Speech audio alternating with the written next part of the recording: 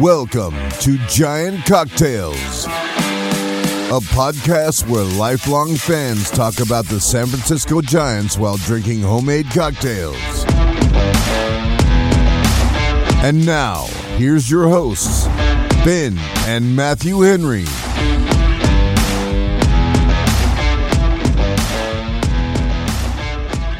Welcome back to another episode of Giant Cocktails. I am your host, Ben Henry, alongside my brother, the... You know, if you got to look up the word before you use it, man. Anosmia. The anosmia addict, Matthew Henry. How you doing, Matthew? Well, I don't even know what you just said. So I'll that aside, I'm doing much better than I was actually a week ago when we recorded last week.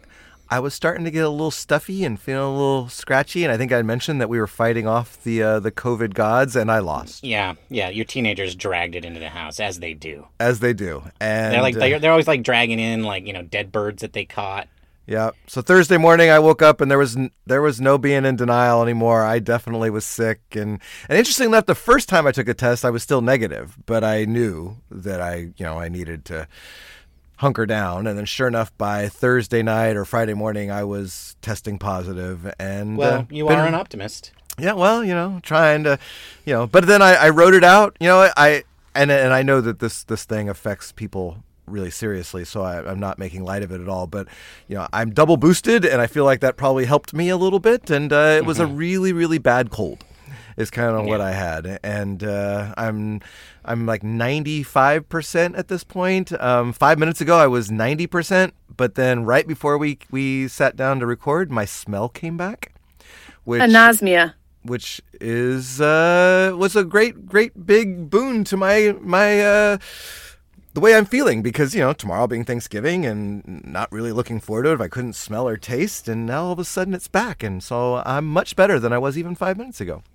Well, congratulations on losing your anosmia. Thank you. I'm on the home stretch now. And I feel like, we're all trying to get through this and make our postponed family Thanksgiving, Ben, for Saturday. That is true. You were supposed to be here on Thursday, but you have COVID. Yeah, appreciate you postponing it till Saturday. So give us. Well, a few it wasn't more days. just you. There's another family that we invited, and their dirty teenagers also got COVID. Right. And so I know that it's more about them than us. So I know that if it had just been us, you would have had dinner tomorrow. But so I'm thankful for them too, getting COVID, because now that gives us a shot to be there on Saturday. Yeah. That's definitely true. We definitely like them more than you. They're nice people. I can't. They play D&D with us regularly instead of just making spot appearances like you. Yeah. Well, they live 10 minutes from you too, so that also does. Yeah. Right. Well, anyway, let's see. I have a question for you. I have a question. Okay. The question is, Matthew, what was Yes. the worst haircut you've ever had? The worst haircut. Well, first of all, it's been a long time since I've had a haircut. I give myself. So would you say your current one? Yeah. Back in the day, now in retrospect that I don't have hair and I used to have it, I regret complaining about any haircut back then, because at least I was getting haircuts. Do you regret all those buzz cuts you used to get? Yeah, I do a little bit, because so I had really nice, flowy kind of the hair, kind of like how the kids do it today, with the hair kind of in the face and all that. And I had that up until my junior year. And then, I was a runner, and I got really tired of pushing the hair out of my face as I was running. Yeah. And so I finally just went and got it buzzed. And the funny thing about that is I used to go to a hairdresser, and I asked her to buzz it, and she refused. And so I had to leave there and go to a barber who gladly gave me the buzz cut. It was more of a flat top at the time, because that was kind of in style back in the late 80s, and so I had a flat top, and then eventually that kind of just morphed into just a buzz cut, and I was that way for a while, and then I grew it out a little bit in college, and then then it was starting to thin, and then by my I don't know, late 30s, I was like, okay, I can't hide this anymore. And I just started kind of, buzzing it a little bit closer again. And so yeah. And I used to go to Sports Clips to get my hair cut. And I went there because they give you the hot towel and they do the massage gun on your back. Yeah. And that was like my favorite part. And then I realized that it was pretty silly to kind of go get my hair cut just for a hot towel and my massage, because it was really, they were just clipping my hair. And so I just finally bit the bullet and bought my own clippers and have been doing my own ever since. So yeah, that's because you're a Gen Xer. We don't believe in self-care. Right, because that's just a waste. I mean, this whole like pampering yourself, self-love. I mean, self-love sounds like something you just keep to yourself. You don't admit to it. You don't say anything about it. Somebody asks you truth or dare. You have to say yes, obviously. But most of the time, self-love is not something you talk about in public. No. Well, and I just on that note, you just reminded me. So the other night I was fixing my Apple TV. I had to reset it. It was having some problems, and when I was doing that, I was going through and I noticed they had the fitness app thing on the Apple TV, and I click on that, and they have all these videos on meditation. Did you know that you could just like sit in front of your TV and meditate for like 5 or 10 minutes? I don't even know what the word for meditation is. I had to ask my daughter. I said, "What's that thing that they do when they sit in a dark room with their legs crossed, and they're just alone with their own thoughts?" And she looks at me and she says, "Do you mean meditation?" And I was like, "Yeah, meditation, that's it." And then she rolled her eyes real big. I was going to say the look of scorn must have been really great. I deserved it. But yeah, I mean, like, I cannot think of a less Gen Xer thing to do, unless you're like one of those gurus. I mean, we have a lot of gurus in our generation. They're the ones that kind of think really passed all this stuff on to the millennials. Yeah, there had to be that role for somebody. But exactly. But no, self-care. Well, the hardest part about that meditation part was the sitting on the floor. Like I was toppling over. Like I'm trying to be all relaxed, but I can't keep myself in a relaxed state while sitting with my legs crossed. And then I realized that a lot of them have this special like pillow wedged under their butt to help them, like, I guess, hold that position. And I realized they were cheating, and I didn't have that cheat. So so no meditation for me. Yeah. Well, yeah. I mean, that's a really good way for me to cut off the circulation to my feet. So anyway, folks, today is Wednesday, November 23rd, as we record this podcast. The Giants went 0-0 this week, because they're not playing games. But, and yes, folks, this is probably all we're going to talk about this show. There have been major developments in the pursuit of one Aaron Judge. He is in San Francisco visiting friends and family. He must have a lot of friends and family at Oracle Park, because we know he spent all day Tuesday there. Lots of friends. Before hopping on the riverboat to Stockton, and then a short Uber ride from Stockton to Linden for Thanksgiving. But before we get into all of that, we have some business to take care of. Bob, hit me. What are you drinking, Ben? Well, thank you for asking, Bob. That's very kind of you. I don't know if you all know. Maybe this is the first time you're listening to our show, which wouldn't surprise me. This is the time. This is the absolute time to start listening to a Random Giants / Cocktails podcast. But for those of you who have been listening, you know I have been working my way through Planters Punches, as I will continue to do until the Giants sign one Aaron Judge. But I'm trying to make them relevant to what's going on in the broader world. And tomorrow is Thanksgiving. And so I have settled in now on my Thanksgiving Planters Punch. And it is very similar to what we did last week, but I made some very, very important modifications that I think make this much more festive and a lot less likely for you to say something stupid at Thanksgiving. Which I know for most of us is probably a given. We're all going to do it, right? But I just don't want it to be my fault. Like, I don't want it to be my fault that you, listener, said something stupid about your Uncle Bob. So you lower the octane just a little bit? Yes, I lowered the octane a little bit.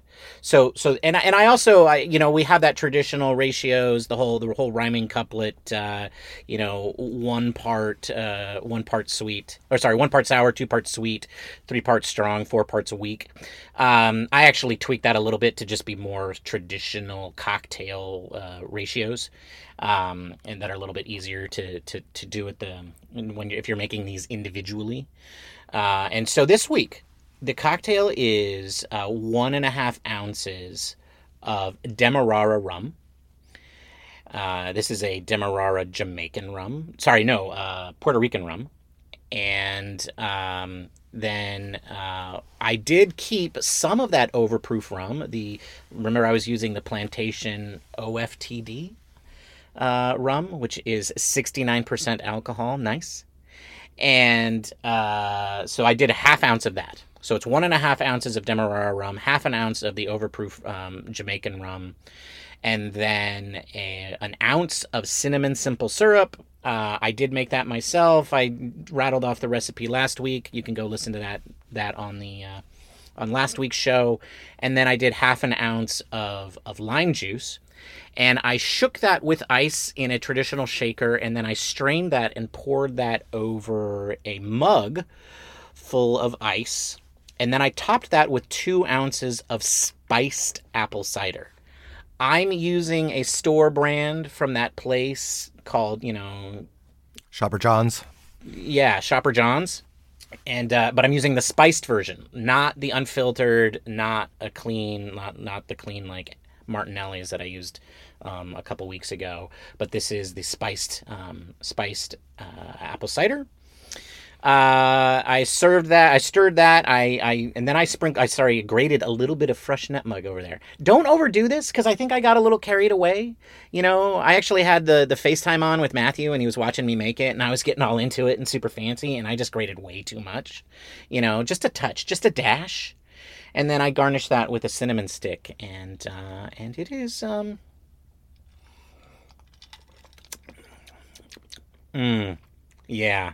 yeah. It's pretty frosty and good. Now what I'm thinking about it, Matthew, is you don't taste the rum at all. This is just like super sweet and like, this is so holiday.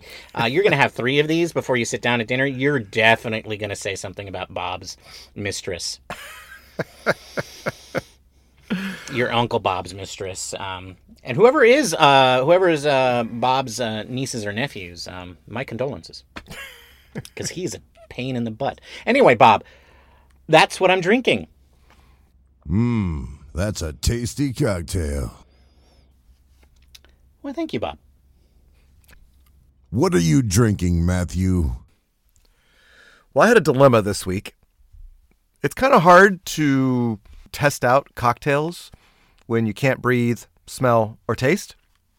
Anosmia. Limits, what you can do. I tried a hot toddy one night, and while that helped clear me up, it wasn't really like something that I would normally drink, but hey, Google hot toddies. There's lots of recipes out there. You're ever kind of congested and still want a little nip of the booze.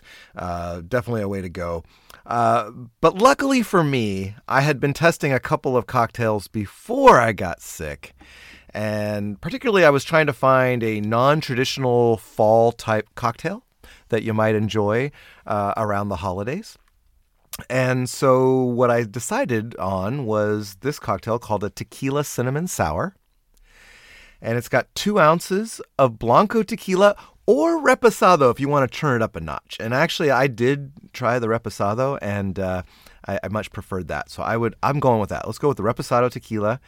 An ounce of agave syrup, an ounce of lemon juice, and a 1/4 teaspoon of ground cinnamon, and an egg white. And if you're using the pasteurized egg white, use about an ounce of egg white there. And you put that all in a cocktail shaker without ice. And you shake it vigorously for about 20 to 30 seconds. Like really just go to town on it. And then throw in some ice and shake it again until it's chilled. And then double strain it into a coupe glass and garnish it with a cinnamon stick. If you want, maybe a little pinch of cinnamon on top, and it's quite lovely. It is a nice kind of. It's got a lot of substance to it, and it's the tequila kind of brings home that, and the cinnamon brings home the fall kind of feeling that you're trying to get there. So I think it's a great cocktail to have with your Thanksgiving dinner, or maybe after Thanksgiving, or what the heck, before Thanksgiving, because some of you eat rather late. You could enjoy this cocktail while you're watching the football game or something, and so I'm going with that one today. I think out here on the West Coast, where most of our listeners are, yes, there are some of you guys that are, transplants, and you're in Virginia or Japan or whatever. I think most people eat their Thanksgiving around like a little bit early, like 4 or 5 o'clock, right? Yeah. But I think there's some places in the Midwest where they're eating it like a brunch, like it's like Thanksgiving brunch. Yeah, I don't understand that. Yeah, I don't like. What do you do for the rest of the day? Eat leftovers. I don't know. Go to Friendsgiving? Yeah, maybe you're hitting several places. I don't know. I don't know. Yeah. Anyway, well, that sounds very lovely. I'm sorry that you can't taste it as well as you might. I like the idea of kicking it. The whole thing about the white tequila versus the reposado, which is like traditionally people will say reposado is like something you should not mix cocktails with.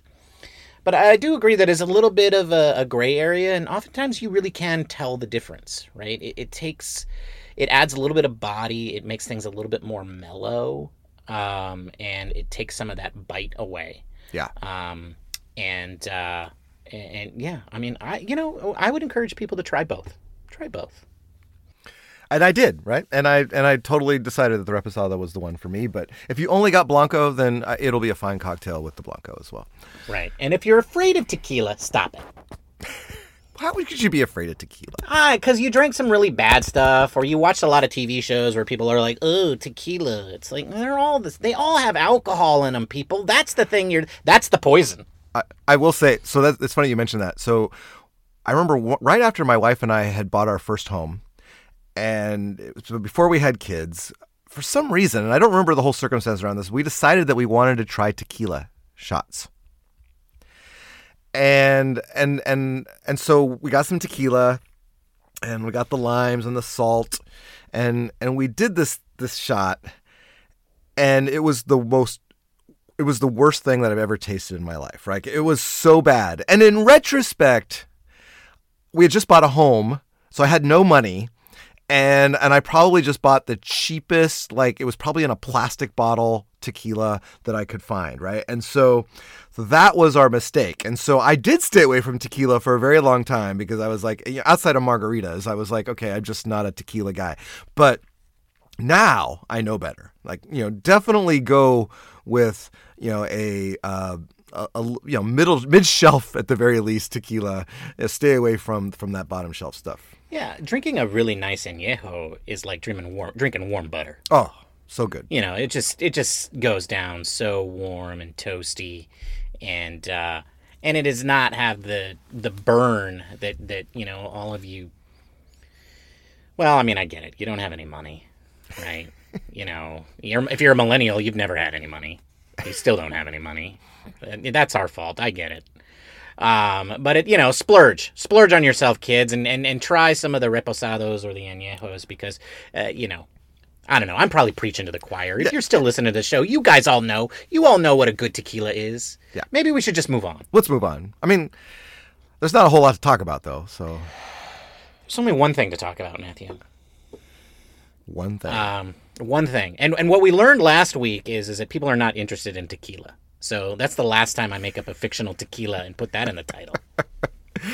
Yeah, we're learning that the title does make a difference, doesn't it? If we put the word judge in the title, then it's like all the downloads. All the downloads. If the word judge appears in the title, everybody's coming. They're like, oh, they know something. We don't know squat. But hey, it's fun to talk about, and that's so Matthew. It was your job today to be stalking Mr. Judge. Where's he doing? What's he doing? How are things? Did he catch you? Did you have any problems with security?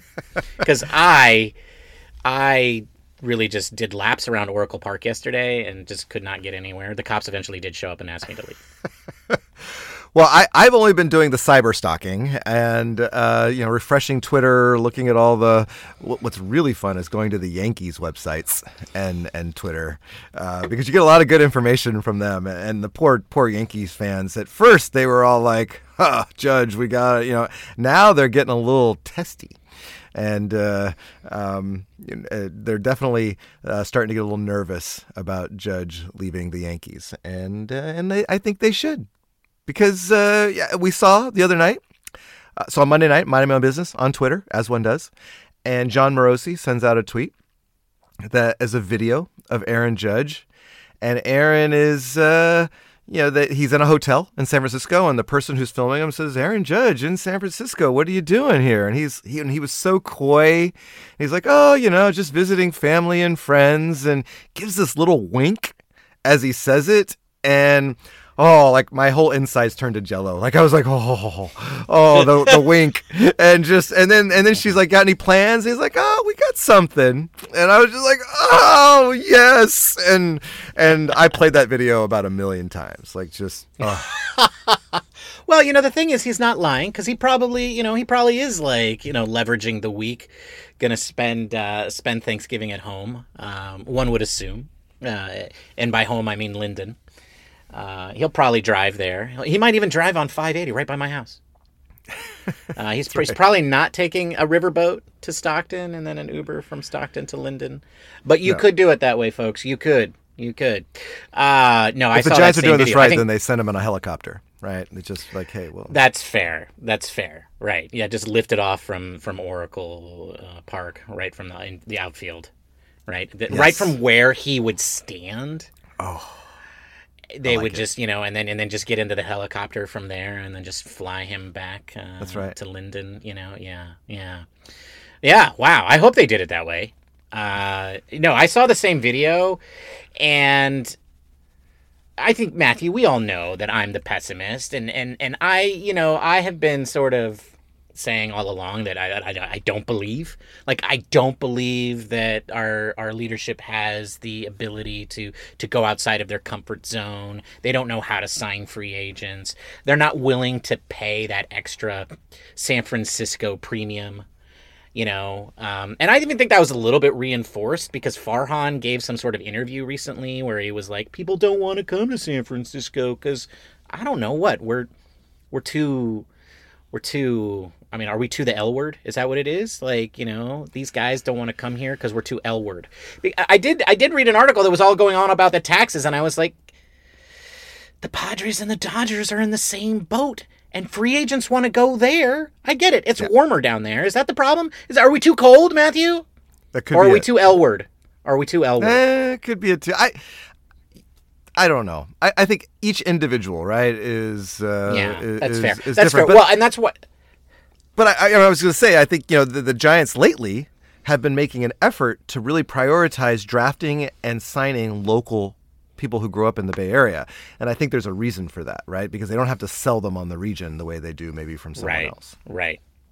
I mean, I will say this: there are some obvious things that are different about the Dodgers and the Giants, right? Like, I and you and I know that the Giants are a better organization, but the Dodgers, they're in LA and they do have a certain cachet. And then San Diego has a certain, reputation as in, choking. Yeah. Well, yeah. I mean, it's like you go there to play baseball, but then you realize it's warm and so maybe you don't try as hard. But you're in San Diego, right? Like, and San Francisco is a little bit of it's far, right? It is, like, I can think of maybe only Seattle as being worse in terms of, like, isolation from the rest of Major League Baseball, right? Like, every trip is a haul from there, right? And then, if you're one of these guys who grew up riding I don't know, horses and shooting pheasants with a shotgun, like maybe you have a certain perception about the Bay Area that turns you off a little bit. But here's the thing. Money solves all of that. Right. That's my belief. Like if we have to pay a premium to deal with those things, and I think it probably is, the distance is probably the biggest thing, and then when you're comparing Southern California and Northern California to somebody who doesn't know California at all, they're probably going to bias towards, the warm weather. But here's the thing, just pay them more, right? Like that's the premium that you've got to pay. The good news is you have a great fan base that supports you. And you're still one of the top 5 organizations in terms of revenue. And so, like, to me, the issue is not the location. To me, the issue is the unwillingness of these regimes to pay extra, right? Which the Dodgers are willing to do, and I think which the Padres have now demonstrated they're willing to do. So anyway, all of that is a long-winded way of me saying that I didn't have faith in our regime. But suddenly, Matthew, I'm feeling it. Suddenly, I'm like, this actually could be real. Like, this might happen. Like, they could actually get the top free agent, not only of this year, but of, many years past. Like, and if they don't, it's probably not going to be because of the money. It's going to be because he wants to be a lifelong Yankee. And that's just something the Giants cannot compete with, except, he could play for the team and be a lifelong Yankee, or he could play for the team that he always wanted to play for all his life. And that's which Giants. I think those are two strong, compelling arguments. Yeah. And I do think that I know, because I've seen it on social media, there are a lot of fans out there that are just so pessimistic like that around, Farhan's too cheap to do this, and he's not cheap. He was willing to pay Bryce Harper $320 million and over 12 years, but it's for the right guy. Like and I think that's the distinction that we see. You can't just throw money at anyone, and money doesn't necessarily build a good team. It's the right opportunity, and I feel like the stars are aligned where this is the right opportunity, and the Giants realize that this is something they've got to do, not only to help their team, but to engage a fan base. And there's a lot of reasons, both baseball and business related, that would indicate that this is something the Giants are all in on. And the way that they're doing this, what kind of spells that out, right? I mean, there's reports that they've engaged with Steph Curry to kind of help with the recruitment, and I thought that was smart because, hey, why don't you talk to the superstar that's a few blocks away on how he's learned to live and play in San Francisco, and oh, by the way, he happens to be the best basketball player on the planet, and so I thought that was smart, kind of utilizing that. I saw a rumor going around that he's going to be sitting courtside at the Warriors game tonight. We'll see if that ends up happening. But, they're definitely kind of showing him, what it's like to be in San Francisco and the star power and what it's about. And I think they're, that I thought was a good first step. It's kind of cool to see his teammates starting to kind of, or potential teamates, I should say. Future teammates. Yes. Who are getting in on it. Jock Peterson on his Instagram story this week was, did his whole, we got 99 problems, but winning ain't one, and tagged, said, we're ready when you are, and number 99. And so I just, and then Crawford and I don't remember, someone else kind of jumped in on there. And so, that's kind of fun to see that, the teammates our potential teammates are getting excited about it. And so I feel like there's some energy there that wasn't there in previous, free agent chases. Right. Logan Webb, I think, was one of the other guys. That's right. That's right. Yeah. The real question I want to know is, Matthew, was the Holy Trinity there? Were all of the great childhood memories of Aaron Judge present? Was Barry there? Was Richie Aurelia? And was Jonathan Sanchez there? Yeah, I don't know because we couldn't get inside the park to see, but I did my best. I wouldn't be surprised. I wouldn't be surprised if they were there, or at least have reached out to him. Right at this point. Yeah. I mean, for those of you who don't follow Jonathan Sanchez on social media, he's a giant. He's a forever giant, without a doubt. He regularly posts about his time with the Giants, and I guess if you don't know by now, that is one of Aaron Judge's most prized autographs. Was an autograph from Jonathan Sanchez, and yeah. So I mean, I think what I just love about those guys, Richie Aurelia and Jonathan Sanchez, is that if you were a fan of the team during that time period, which was what are we calling them, the aughts. The 2000s into the 2000 teens, like that times frame. We all know who the superstars were. They were Jeff Kent, they were Barry Bonds, and there were a lot of guys who were brought in that were here for brief periods of time, but, it made a big splash, like, Beltran. But, guys like Jonathan Sanchez and Rich Aurelia, we all knew who they were because they were our guys, and they did great things, right? Like Richie in 2001, Jonathan Sanchez he could put together single game performances with the best of them, right? And a huge part of that first World Series. And I just love the fact that those are the guys that Aaron Judge talks about, because to me that demonstrates how deeply he is connected to the Giants at an emotional level, right? He's a fan of the Giants, and I hope those guys were there, or at least if they weren't there, I hope they've been calling them. They've been putting the pressure on, because that's the sort of thing that nobody else can replicate, right? No other team out there can be like, here, let me just pull up your childhood hero and have him say, come be part of the family. Yes, because right? those particular athletes that are his heroes are still part of the organization in some way or another. So, right. Yes, not like they're just off, fishing or something. They're actually still part of the organization. So for me, this, I've been the pessimist, right? I don't believe, I don't think the Giants are really, they're not going to do what they need to do. They're not going to do the needful. They're not going to spend $300 million. They're not going to offer an 8, 9, or 10-year contract. But let's say I'm wrong. You're wrong. Yeah, I'm starting to think I'm definitely wrong. But the only other team that we have to be worried about is the Yankees, right, Matthew? Theoretically, but then there's always the frickin' Dodgers. The D word. Yeah, and I think we've talked about this a little bit in the past, and I just can't see the Dodgers being the team that would sway him away from the Yankees and the Giants, but they're really the only other team with the pockets to probably be able to make an offer.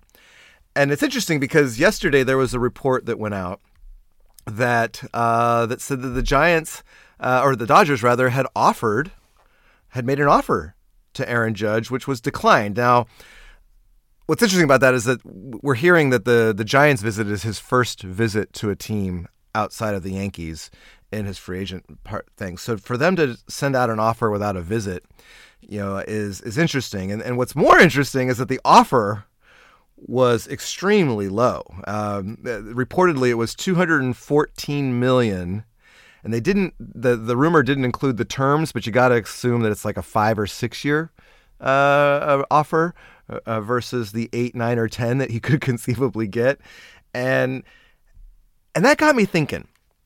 Why would the Dodgers offer such a low number with a low number of years on the contract when they know he's going to be getting $300 to $320 million offer? And the only thing that came to my mind was they're screwing with Farhan. And I know this might sound weird, and maybe it's overfetched, but I feel like if the Dodgers are saying, "Hey, he's not worth more than 5 or 6 years," do you think that's and we know that Farhan loathes giving out these long-term contracts? Do you think maybe they were giving him that offer just to kind of drive it home to Farhan that, hey, we're the Dodgers and we're not going to give him that kind of contract, and you're thinking about it? Well, so first of all, I think the Dodgers are sticking their noses in because they can't help not stick their noses in. Right? Well, also it's good business to kind of drive some, to try and mess the process up for your division rivals, right? Right. If it was 5 or 6 years, that's somewhere between $35 million to $42 million a year. So maybe what they're saying is like they're trying to make sure that if the Giants do spend this money, that they're going to be in that bracket. But I think that's obvious, right? Like I think we all like $35 million was the bare minimum. 42 is a number that I've been throwing around. It's outrageous. It's unfathomable. But it might take that to get him to come away from the Yankees, right? So like that's I think maybe that's what the Dodgers were trying to do. The other thing is that it tells me that that if they made this offer to him, probably unsolicited, right? Maybe they didn't even reach out to the Dodgers, and he doesn't have a trip there planned, means he never had a trip there planned. Meaning like over his dead body am I going to play for the Dodgers? Right? Like, and we talked about this in the past. Why would you go to the Dodgers if you already play for the Yankees? Right. And the Yankees are ready to build a statue. They're going to put a plaque with your face on it next to Derek Jeter and Mickey Mantle and Babe Ruth and Lou Gehrig. Like, that's assured if you sign this contract. Right? You're going to be part of Monument Park out there in center field in Yankee Stadium if you sign this contract. That's what you're going to get. Or you get to go to your hometown team, the team of Jonathan Sanchez and Rich Aurelia. Right? Those are like, the Dodgers don't have anything that compares to that. No. Not to this kid. Exactly. Right? And that's the thing. Like, I think, and I don't mean that in terms of like, he's a kid because he's younger than me. I mean that in a lot of ways, the Giants are trying to appeal to that child, to that kid who grew up as a Giants fan, and the Dodgers can't offer that, right? And so that tells me that they're kind of like, well, we're not part of this dance at all, but our fans are probably not going to appreciate it if we don't at least make a shot, and so this is our shot. And to me, it's kind of like a shot that's small enough that they know it won't be accepted. Yeah. Right? and so that's one part of it. On the other hand, the pessimist in me is like, maybe Farhan would fall for that. Good. But no, I think it's more the latter. I think it's more like they just felt like they have to make an offer because they want to be part of the discussion, and they, at the very least, they want to let him know they're interested. But I think we all know he's probably not interested. Right. He's going to the Yankees or the Giants. And maybe it's also to let their fans know that they're in on the big. Yeah, I think that's more important probably than anything else, especially how angry that fan base is right now. I mean, I don't know. Maybe they're chilling out. It's been a couple months. Maybe they've come down a little bit from the anger. Like Dave Roberts still has a job, unfortunately. My guess is that if Dave wasn't fired by now, he's not going to be fired. No, he was never going to be fired. He was never going to be fired, but we could have hoped, Matthew.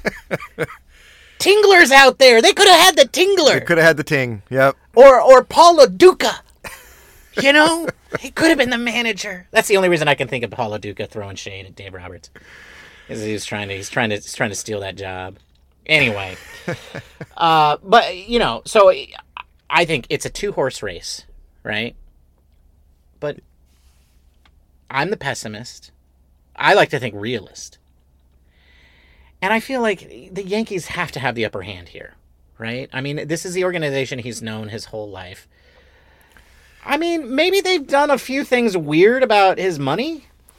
Well, So maybe he doesn't. But I think that's a good point. I mean, that's not a little thing, right? I mean, they lowballed him before the season started, right? Then on top of that, then they announce publicly what they had offered him, which makes him look bad because he turned down a lot of money.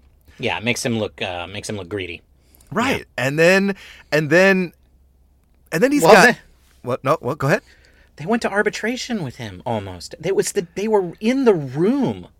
They were in the room getting ready to do their arguments between $17 and $21 million. That's ridiculous. The Yankees were quibbling over $4 million with Aaron Judge less than a year ago. Well, maybe a little bit more than a year ago. That's the taste they left in his mouth. And now they're like, oh, the checkbook, the bank vault is open. Right. Well, and that's the thing. Like he bet on himself and he won. And they're having to now eat crow and try and figure it out. And so I don't see, I mean, I think that's a big problem for them. And then the other part is that, there were times last year when Yankee fans were booing him in the midst of one of the greatest seasons ever played.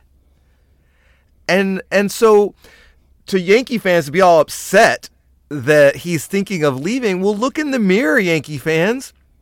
You're like, because I think, the Yankees struggled at times this year. They got off to a good start and then were struggling. And so, Yankee fans were being Yankee fans and wanted someone to blame and they're booing. And it was just ridiculous. And so now he's got that fresh in his mind. He's got a club that lowballed him and then publicly announced what they had offered. Then you've got fans that were booing him. And now all of a sudden he's got his childhood team. Not to mention the fact that his wife also grew up in Linden, right? So it's not just him, because we all know that when you're married, you don't just make these decisions on your own. If it's close, you're going to your spouse and saying, help me make this decision. Now, is she going to be like, oh, I don't want to go live near my family? No. And so I think that it's right of you to be pessimistic. But I think there are a lot of reasons pointing us down to be more optimistic than we've ever been. Yeah. No, I agree. I think, I think ultimately the biggest arguments are about the money, right? Like, why would an organization that was fighting you over $4 million a year ago, right? They eventually settled on $19 million with two incentives worth $250,000 each. He got one of those incentives by winning the AL MVP. He didn't get the other incentive because he was not the MVP of the World Series.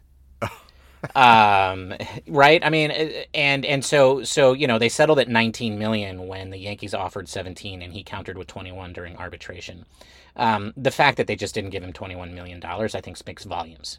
And I think that speaks more volumes than anything else. There are certain fan bases out there that are going to do what they do, right? We know how the Philadelphia fan base is. We know the Yankees fan base is very similar to that. They're interestingly enough, they're different than the Mets fan base in that regard. But, I think the modern Yankee fan base, man, those guys would boo Lou Gehrig when he was announcing his retirement. That's just who the Yankees fans are. Like, and I actually say that as kind of like, I don't think that matters as much. I mean, it might matter to me. I don't know that it matters to Aaron Judge, right? Like, I don't think he's going to say, like, and again, I don't understand his perspective, right? Because it's very, very different, I'm sure, to be inside of the organization than to be outside of it and being a fan, right? And you know how we are as on this podcast, right? How we talk about some of these players, right? And they probably wouldn't appreciate it. But it's our prerogative as fans, and it's just like it's the Yankees fans' prerogatives to boo. I don't think that's going to matter quite as much, but maybe it matters a little bit. I don't think we talked about this during the regular season. The Giants fans very rarely boo the Giants, right? And I think we were a little bit taken aback, I think, during the regular season when there was a game where the Giants fans started booing. And I think it was a game where they were playing particularly poorly, especially on defense. And so to me, that felt like not so much them booing any one player, but just booing the team overall and the product that was being put out on the field. But that being said, that was rare, right? It struck us both because that's just not what Giants fans do. Does that make us better? Yeah, probably. Yeah, but definitely we're better. We're the best fan base in baseball. We all know it. I mean, everybody likes to point at the Cardinals fans, but what else do those people have?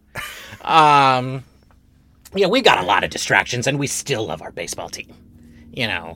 So, but anyway, the reason I asked this question is, Matthew,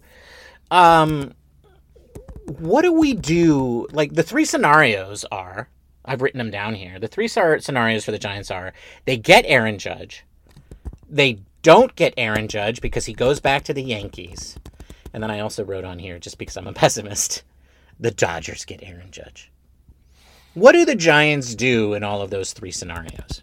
Like, and what I mean is, what do the Giants do for the rest of the free agency if they do or don't get Aaron Judge? And how angry am I going to be if the Dodgers get him?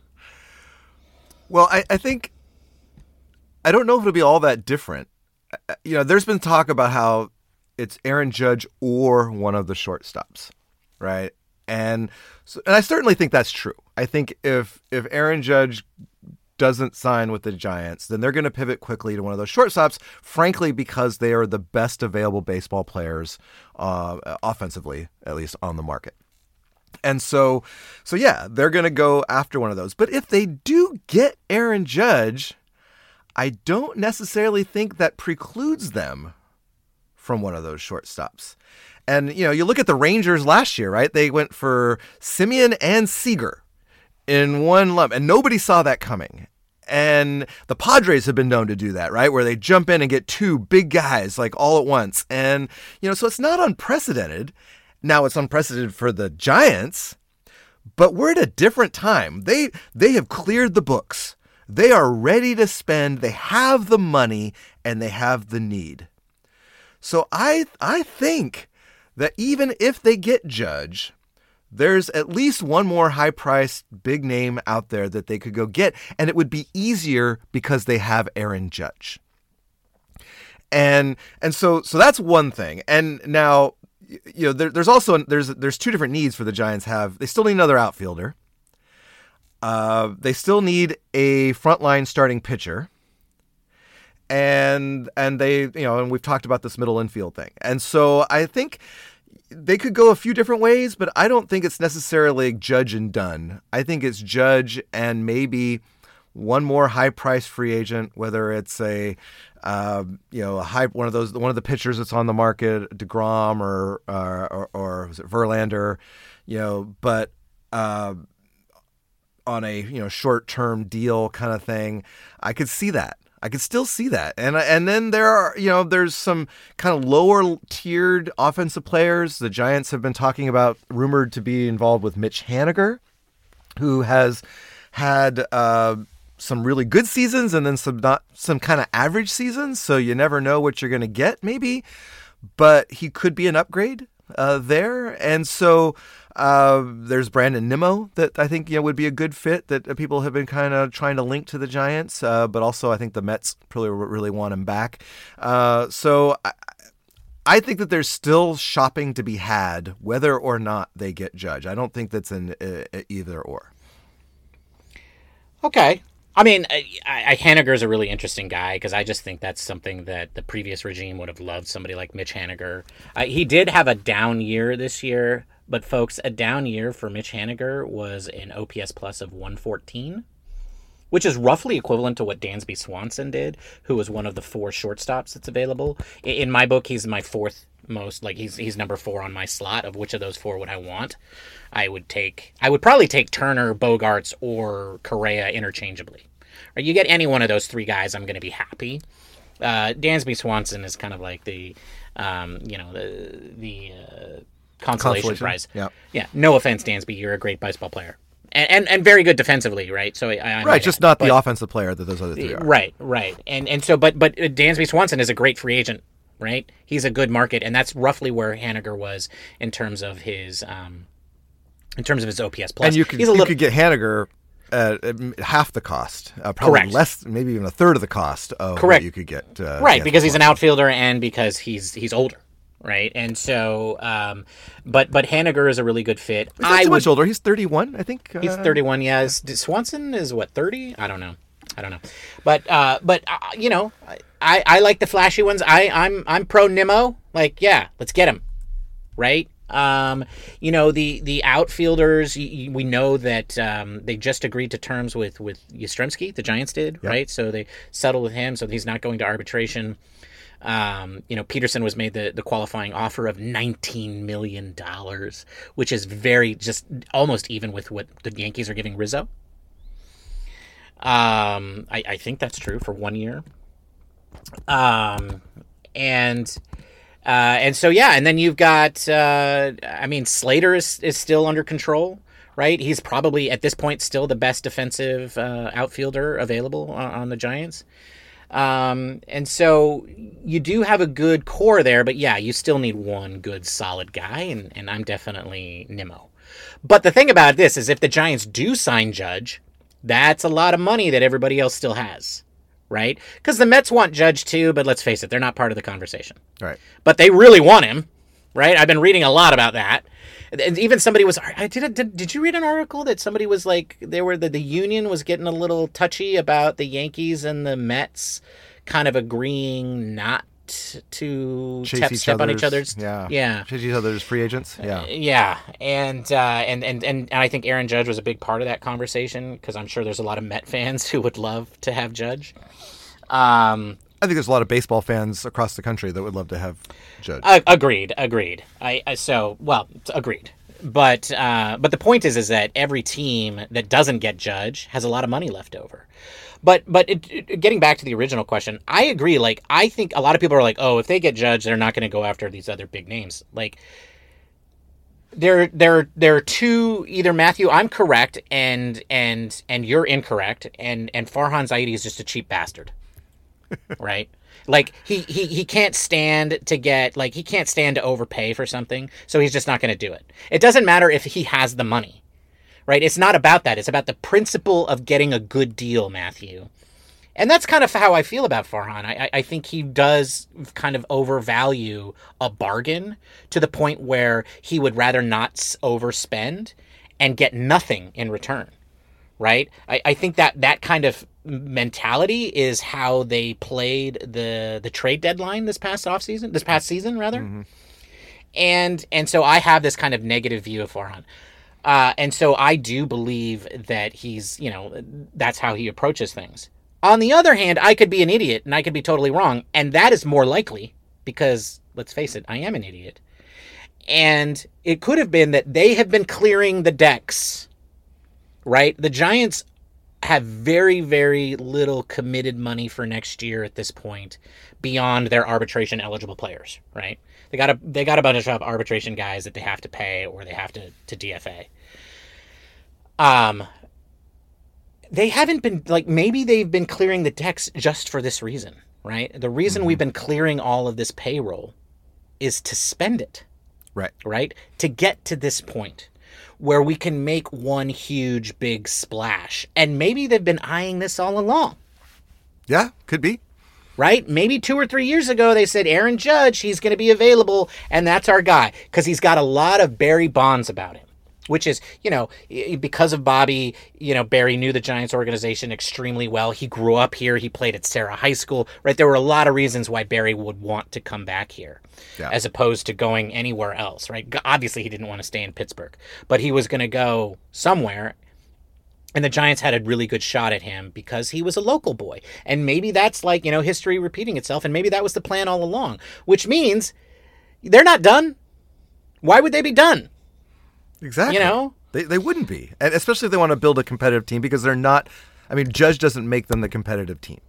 He does. For sure. But he doesn't make them the World Series, contending team. No. He checks a lot of boxes. And quite honestly, Matthew, you and I talked about this. Like, I'm not going to buy tickets for a Giants team that signs a bunch of guys I've barely ever heard of. Right? If it's all Mitch Hanigers and names below that, and I mean with that with all due respect, Mitch, then I'm probably not buying tickets for April, right?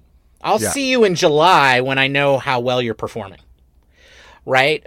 But if you sign Aaron Judge, then I'm going to buy some tickets early on in the season just to see Aaron Judge. And so that's a huge part of it, right? Like, just put some names out there. Show me that you can do it. Like, and leave some spots available so that the McRaes and, the the other young guys that are up and coming, The whose names are Lucianos, the Lucianos and the Matoses, the Zach Harrisons and all of that. Yeah, like leave some spots open for those guys so that, they can get the oomph. You know what I really want? The team that I was very jealous of this year, and this is ridiculous that I'm about to say this, was the Baltimore Orioles. Right? Because they brought up Adley Rutschman, I can't remember, the catcher, right? Yeah. They brought him up early on in the season, and then they brought up their next big prospect, and that was how they tried, and they really did try to make a run at that last playoff spot. It didn't work out for them, but they were playing meaningful games late into September, unlike the San Francisco Right, Giants. I was going to say, they were actually playing better than the Giants. And they were pulling up young guys from their minor leagues to try to give them that oomph. And those guys played well, and they were exciting, and that was fun. And I thought, how much fun that must have been for those poor Oriole fans. Yeah. Right? Like, that was an enjoyable season, right? Yeah. Because they were able to bring those young guys up. So, yes, let's leave some slots open for those guys. Unfortunately, the minor leagues have, they took a step back last year, and I think probably they envisioned a minor league system that was a little bit more further along the road this year than it has been, but yeah, so they're going to have to spend a little bit more because of that. But I think also exactly. But there's but I do think that there are some that are maybe that could help this next year, right? And Casey Schmidt being one of them, who's going to start the season in AAA as a third baseman. He just won the minor league Gold Glove for third baseman, not just in the Pacific Coast League or whatever league he's in. It's for all of minor leagues, and so I could see him being a good part of that next year, and so that's what you want, right? You want to bring in these big names, and you want to supplement them or complement them with our farm system, and that could start next year. Yeah, we don't have all the guns, I think, that we would like, all the horses that we need in the minors yet, but there's enough to start us. Yeah. Well, and the point is, like, even if you give Aaron Judge $40 million, you've got like $100 million left, right, to spend. Yeah, I mean, there's money there for each season beyond that. There's a lot of great players that you can get for that money, and I think if you can't get them and you need to push the minors, I've said this in recent episodes. I think we push those kids. We push them. Right? Put their feet to the fire and see who sticks and who doesn't. Right? Let's do a Joe Panic and a Matt Duffy situation. Just grab some kids and throw them on the fire and see what happens. And I think the Giants have enough guys that are making some noise that two or three of them are going to, well, maybe two or three is a little much.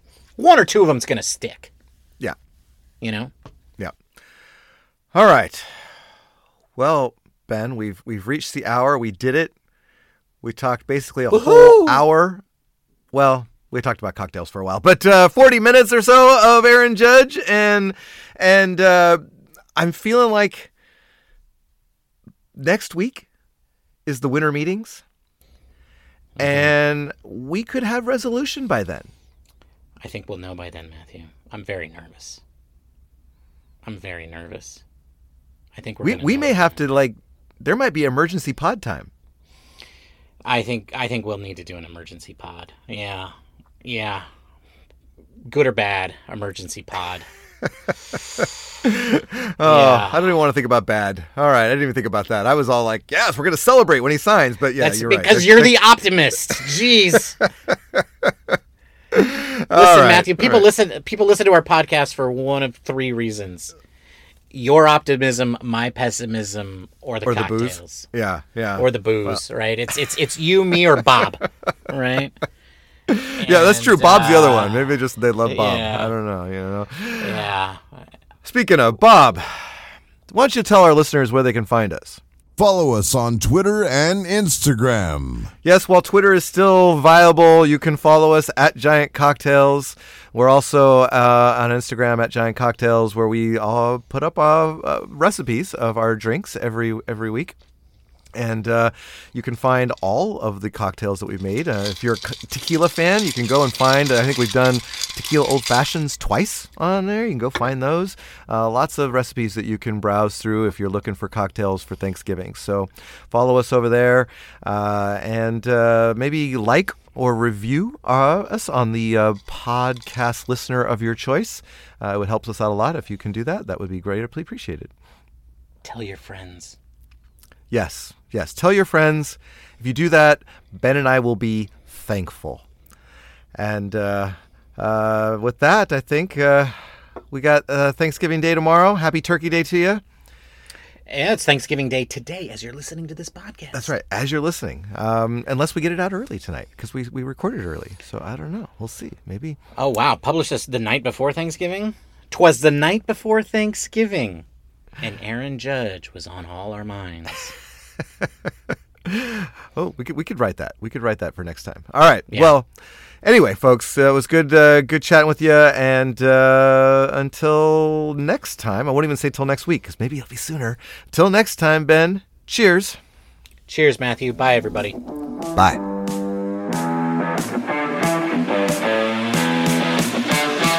Join us next time for the Giant Cocktails Podcast. Until then, bottoms up.